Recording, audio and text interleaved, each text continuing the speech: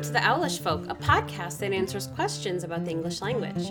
I'm Amanda, and with me is my cyberchondriac co-host, Dave. Cyberchondriac. Cyberchondriac. Someone who thinks their computer always has a problem? I like that. But no. No? Okay. A person who compulsively searches the internet for information about particular, real, or imagined symptoms of illness. I really like that word. I think that's something that's really prevalent nowadays. People have a pain in their back, they get nervous, they start searching online, and WebMD tells them they have, spinal blastoma. I don't even know, and they think they're going to die in like a week. Yeah, never Google your symptoms. Yeah. But that comes from the 1990s, all the way back then. It's not even a current thing. Cyberchondriac? Yeah. Is that when that word was coined? Yeah. All right. So people must have been doing that for decades. What's the question of the day? Today's question is a computer-related question. The question is the plural of mouse mouses or mice? Not talking about the animal, but a computer mouse. Should you say mouses? Should you say mice? I think without even trying to analyze that, I would say mice. Why? Because the animal is pluralized that way, and you can have many mice on your computer. Mouses just sounds weird to me. Mouses does feel strange because we don't use it in any other way. So I looked into this a bit, and I found there was some research done by some grammarians, and they assumed that tech people and computer users would generally use the word mouses to differentiate computer mouse from the animal mouse. So when they studied this online, they found 200,000 uses of the word mouses, computer mouses, and they found over 10 million uses of computer mice. Pachang! Yes, so... Thank goodness. Whew. Yeah. So I guess because no one's going to confuse a computer mouse with an animal mouse, you don't talk about them in the same context. My mouse just scurried off my keyboard. Yeah. And since a computer mouse, is named after the animal mouse for its appearance. Yes. Yeah. It makes sense to use the same plural. It's really funny about the origin of the word mouse. So Doug Engelbart conceived the mouse during a conference lecture in 1961. And there was an original name that he called that invention, but no one could ever remember it. So he said, well, it looks like a mouse with a tail. I'll just call it a mouse. Oh. But it had another name. So it's just an off-the-cuff thing he thought of. And it stuck. I love how that works. That was the same thing with Bluetooth, right? Yeah. So Harald Bluetooth was a Danish king who through war, united the kingdoms in the area. And so the guy who invented Bluetooth had this technology. He didn't have a name for it. And I think there were some other names kicked around. I forget the name of the inventor of Bluetooth. And this wasn't going to be in our episode today. Weirdly, because it fits. But since he'd been reading about Harald Bluetooth of Denmark, he thought, this technology sort of unites different devices in the same way this king united the various other kingdoms. So he called it Bluetooth. And now it feels, because it's blue, we imagine blue lights, kind of a high-tech feel. And that's what we refer to it as. Something else weird about the mouse. The wire tail originally came out under the user's wrist. So you would hold it backwards from the way that we hold it now. That's weird. Because the ball, the roller ball was at the end of the mouse, so it was actually turned around. Yes, because the original mouse, wasn't it called a trackball? Yes. You had to use the ball, and then they put the ball under the mouse. Yes, that's right. I remember, though, that the mouse used to stop working when the ball that was inside kind of got dusty. And then you'd have to take it out and clean it. And now it's all done with just magic, right? Nobody wants to take out your ball and clean it.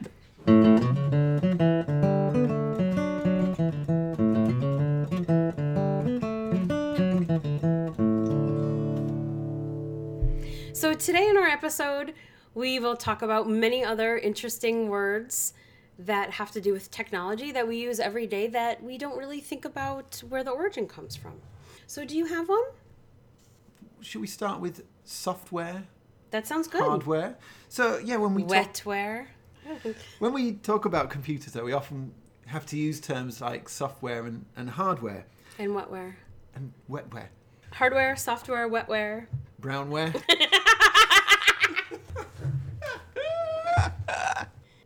Gross. That's fucking gross. It is, right?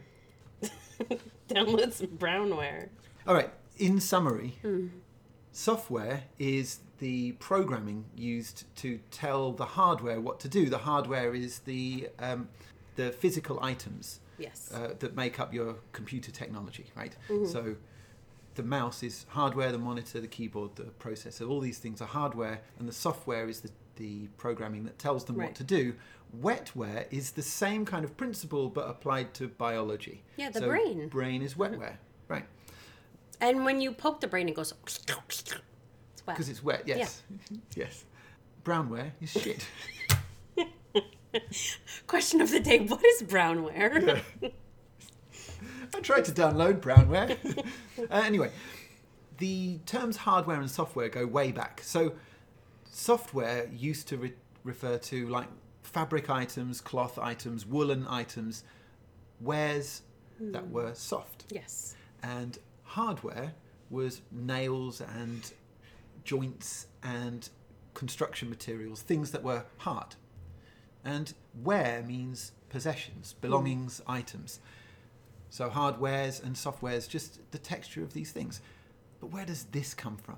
And ware comes from the word war, which is Proto-Indo-European on origin. So it's one of the oldest words in English and in any language that comes from that root. So any Western European language. Where originally, or ware, meant to watch or to perceive or to see and to be aware of. And we have the remnants of this ancient word in a lot of words that we use now. Yes, so this word ware survived into Old English, and in Old English it became ward, or we got the word ward, which is watcher, someone who watches. Ware, ward, somebody who watches. And then it goes into modern English. We have words like aware, beware, wary, all come from this root, ware. We have warden, watcher, and ward now is the person who is watched. But this old term also moved into French and through Latin into French. And the sound of the W changed. And it tends to change when you get a W sound going into Latin, then it changes. That's why we have wine in English and vin or vine in French. So the W in this case became a G sound, a G. So we had guard, guardian, ward, warden. Exactly the same, but it's the same word that's taken two different journeys. And now we've ended up, because of the French influence on English, we have both words, guard, guardian, ward, warden, in English. We also have guarantee and warranty. So when you buy your computer, you get a guarantee or a warranty, and they come from exactly the same root. So ware meant to watch, but the things you watched were your possessions, your prized items. You guarded them, and these became wares. Ware, the things that you had to watch. You have from this a warehouse where you stored your wares, or the things that you watched, the things that you guarded. And then you had hardware, software, to describe the texture of these things. And that also gave you the idea of how they were used. Then this moves into technology, right? So hardware and software. Hardware are the physical items, and software is the programming, the things that aren't physically hard. And then this idea of ware becomes expanded into adware, spyware, malware, other kinds of ware, all tracing back to this word meaning watch or see. That's so fantastic. I love how all of that connects together. And that's what I love about language. You start with this question, mice, mouse, what is it? And then you think about all these technology words and things that we use all the time. Things that are really relevant in today's age. And they came from such an agricultural beginning. Yeah. And hardware, I read, also meant mechanical equipment necessary for conducting an activity, and that came from like the 16th century. So yeah, it just all connects together. It's really cool. People just take the terms that exist and apply them to the current situation. So yeah, with the latest farming implements, they needed a term to cover or to describe those. They used hardware. And then with computer technology, the same. They needed a word, use a word that exists. And the same with mouse. Use a word that exists, and that's why we don't need to use a different plural term to the one that already exists. It's great. Mouse, mice.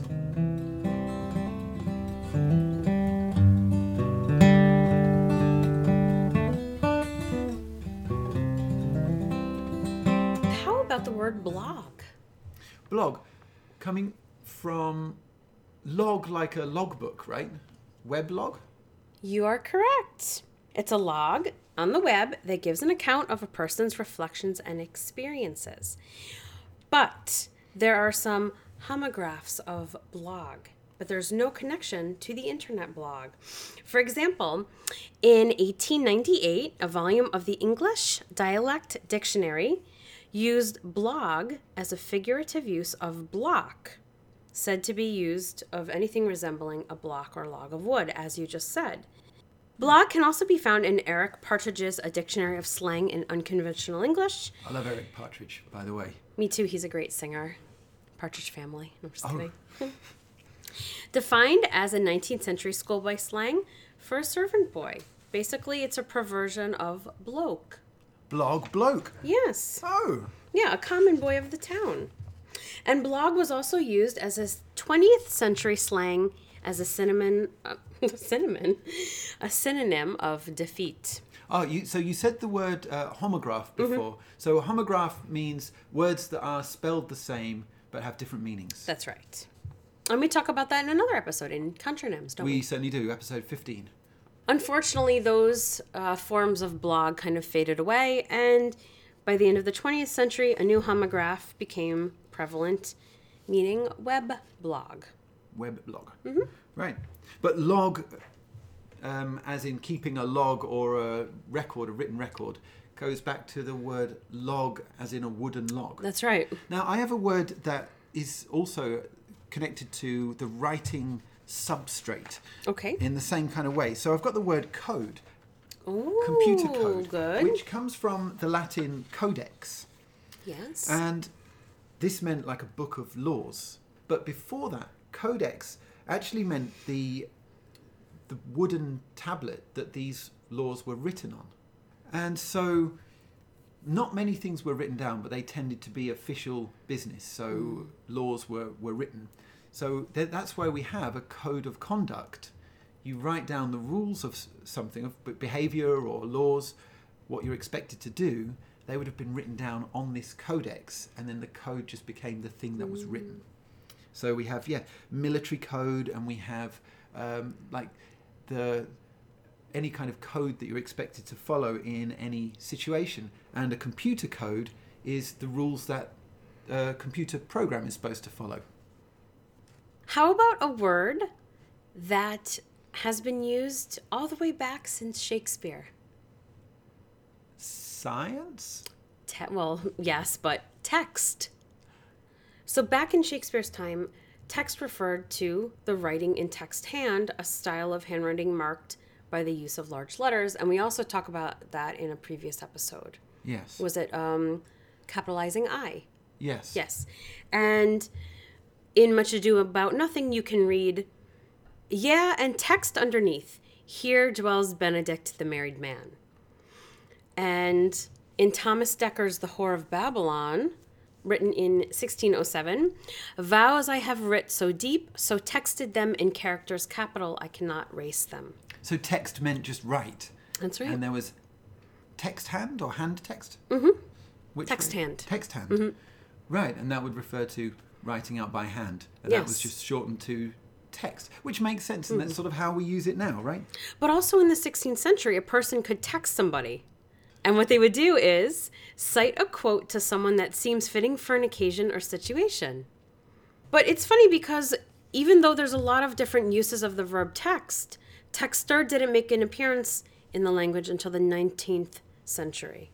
So in 1884, in the Law Times, someone was explaining something about a person that was skilled in text-hand, and they wrote, this person is an excellent writer and texter. So then just the ER suffix was added to show it referred to a person who did this. Ah, but you'd have thought it would have come into use before that if people talked about text Yes. as an action, as a verb. You'd have thought they would use texter before that. That's interesting that it took so long to come into use. I have another word. Good. A word that we use a lot. We use it so much in talking about computers and how we use computers at work and things that we perhaps don't even think about it. We just assume the meaning is fixed. File. Mm-hmm. Right? Now, file, filing a document, putting a document in your file. That's the alternative way I would think of that word, as, a filing cabinet, and you're physically putting a file into the cabinet. Yeah, and that's where it comes from, right? So file as a storage unit. So to file is to store something. But where does that term come from? Please tell me. Well, this comes from the French word fil, and this means thread. Oh. And the ancient way of storing or filing documents was putting the papers onto a thread. Yes. To keep them all together. Mm-hmm. So, or early binding, right? It's like early binding, yes. So all these parchments were kept together on a file, on a fil, a thread, and that concept changed as people were able to store documents and bind them in different ways. But we kept the same word for filing or storing them. Now, how is that spelled in French? F-I-L. But French got it from Latin, which was filum. So now a file is any sort of collection of documents, and a file on a computer is where your documents are stored. We haven't talked about computer yet. We haven't? No. We haven't? No. Well, what does it mean? Computer comes from the Latin putare, which means both to think and prune. Prune, like pruning a bush? Yes. Computare, the com means together, and it also meant to calculate. So a computer used to be a person who did these calculations, these finances. But what was really interesting was the first group of computers were actually women. That was a woman's job, to be a computer. When was this?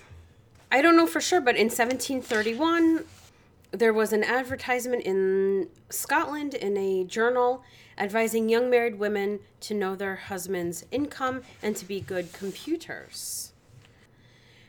Between 1939 and 1942, there was a man that was proposing a machine, an electronic device that would compute things, and then John Atanasoff used the word computer to refer to that.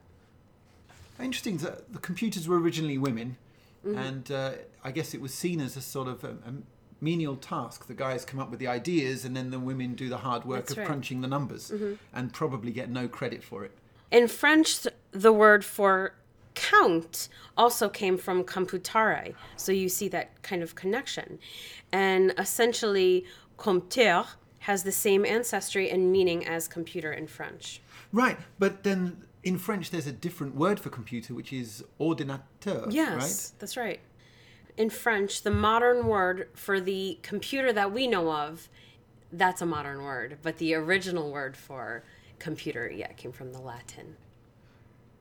So these days, when we store our data, like we used to store our data on a disk, hard disk, or a floppy disk, but now we might store our data on the cloud. Yes. And a cloud, of course, means... Wait, do you say on the cloud or in the cloud? In the cloud. Yes. Is it in the cloud? Yeah. Yeah, it makes sense. In the cloud. Yes. So the cloud, of course, refers to the whatever's around you in the air. Mm-hmm. A cloud of gas, a cloud of water vapor, a cloud. But it didn't used to mean that. So in Old English, the word clwyd was related to the word clod or clot or a lump of earth. And so people who used to see formations in the sky, cloud formations in the sky, thought they were lumps of earth, rock in the sky. And so they called it clod, which meant earth. It kind of sounds exactly, though. When I think of something like clod, I do think of like clumps of clay or dirt or something. Clod. Yeah, because of clod, and it's got a very heavy feel to it, right? Yeah. So we still talk about clods of dirt. Yeah, so this was the original meaning of cloud, as if it was a heavy item made of earth, but also in the sky. But then it came to mean just the whatever was in the air, dark clouds, rain clouds, and then whatever's around us, like the cloud of information that we're surrounded by, or that we feel like we're surrounded by, I suppose. So the word clod, cloud, didn't originally refer to masses or vapor in the sky, but it just referred to hills or masses of earth or clay or clods, which we now use. And so clod and cloud have the same root, the same origin. A computer browser helps us to search for information on a network. In the pre-internet days, we were the browsers. We had to actually do work. We had to do the research. We didn't have the luxury of looking up something online that would do the work for us, right? The browser, that is the researcher. So a browser would be a person who goes to a library and browses in the library. That's right. Or a bookstore. A bookstore, okay. Yeah, yes. A researcher, right? Yes. But centuries ago, the activity of browsing was done in fields and forests, like foraging. Oh, so browsing not for information, but browsing for food or for plants that you can eat. For berries, yes. But the name browser, related to the verb browse, came from Anglo-French brut, meaning sprouts. Now it's interesting because when I think of brut, the spelling of it, B-R-O-U-T-S, I think kind of like Brussels sprouts, and brut means sprouts. But the word was used for a forager up until the 19th century, and then the verb browse began to be applied to other types of wandering, searching, generally things that were done in a library or a bookstore. So it starts as the plant, and then the person who looks for the plant, and then the person who looks for anything they might need. But there's more to that. Yeah. Because the concept of browsing, whether it's in a store or in the woods or online, you're searching for something that you don't know what you want, right? When you go grocery shopping, you're browsing the aisles. When you go in a bookstore, you're browsing through the books. When you're browsing online, you might be just kind of, using the browser to find out some information.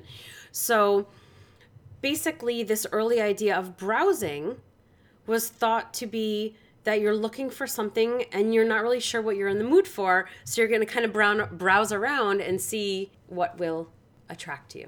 Oh, that's really interesting. So originally browsing was looking for anything you might want to eat, and now it's looking for anything that might be interesting to you. Browsing on the internet, browsing on YouTube, just browsing to see what you find, following those threads, see what there is to take your fancy. Yeah. And the computer idea of browsing came about in around the 1960s, and it named the invention that enabled the activity browser. And the interesting thing is, even though we talk about browsing, I'm not a browser if I'm using the internet. That's Even right. if I'm browsing the internet, the browser, which is one of those words, the more you say it, the weirder it sounds. But the browser is whichever browser, Google, whatever browser you use, Lycos, Opera, Firefox, Bing. I can go more if you want. Okay. DuckDuckGo. Okay. But they're the browsers. Even if you're browsing, you're not the browser. That's very weird. Or you're the browser using a browser. So you're going to browse the browser, but you're not the browser. The browser is actually the browser. All right, my head is spinning.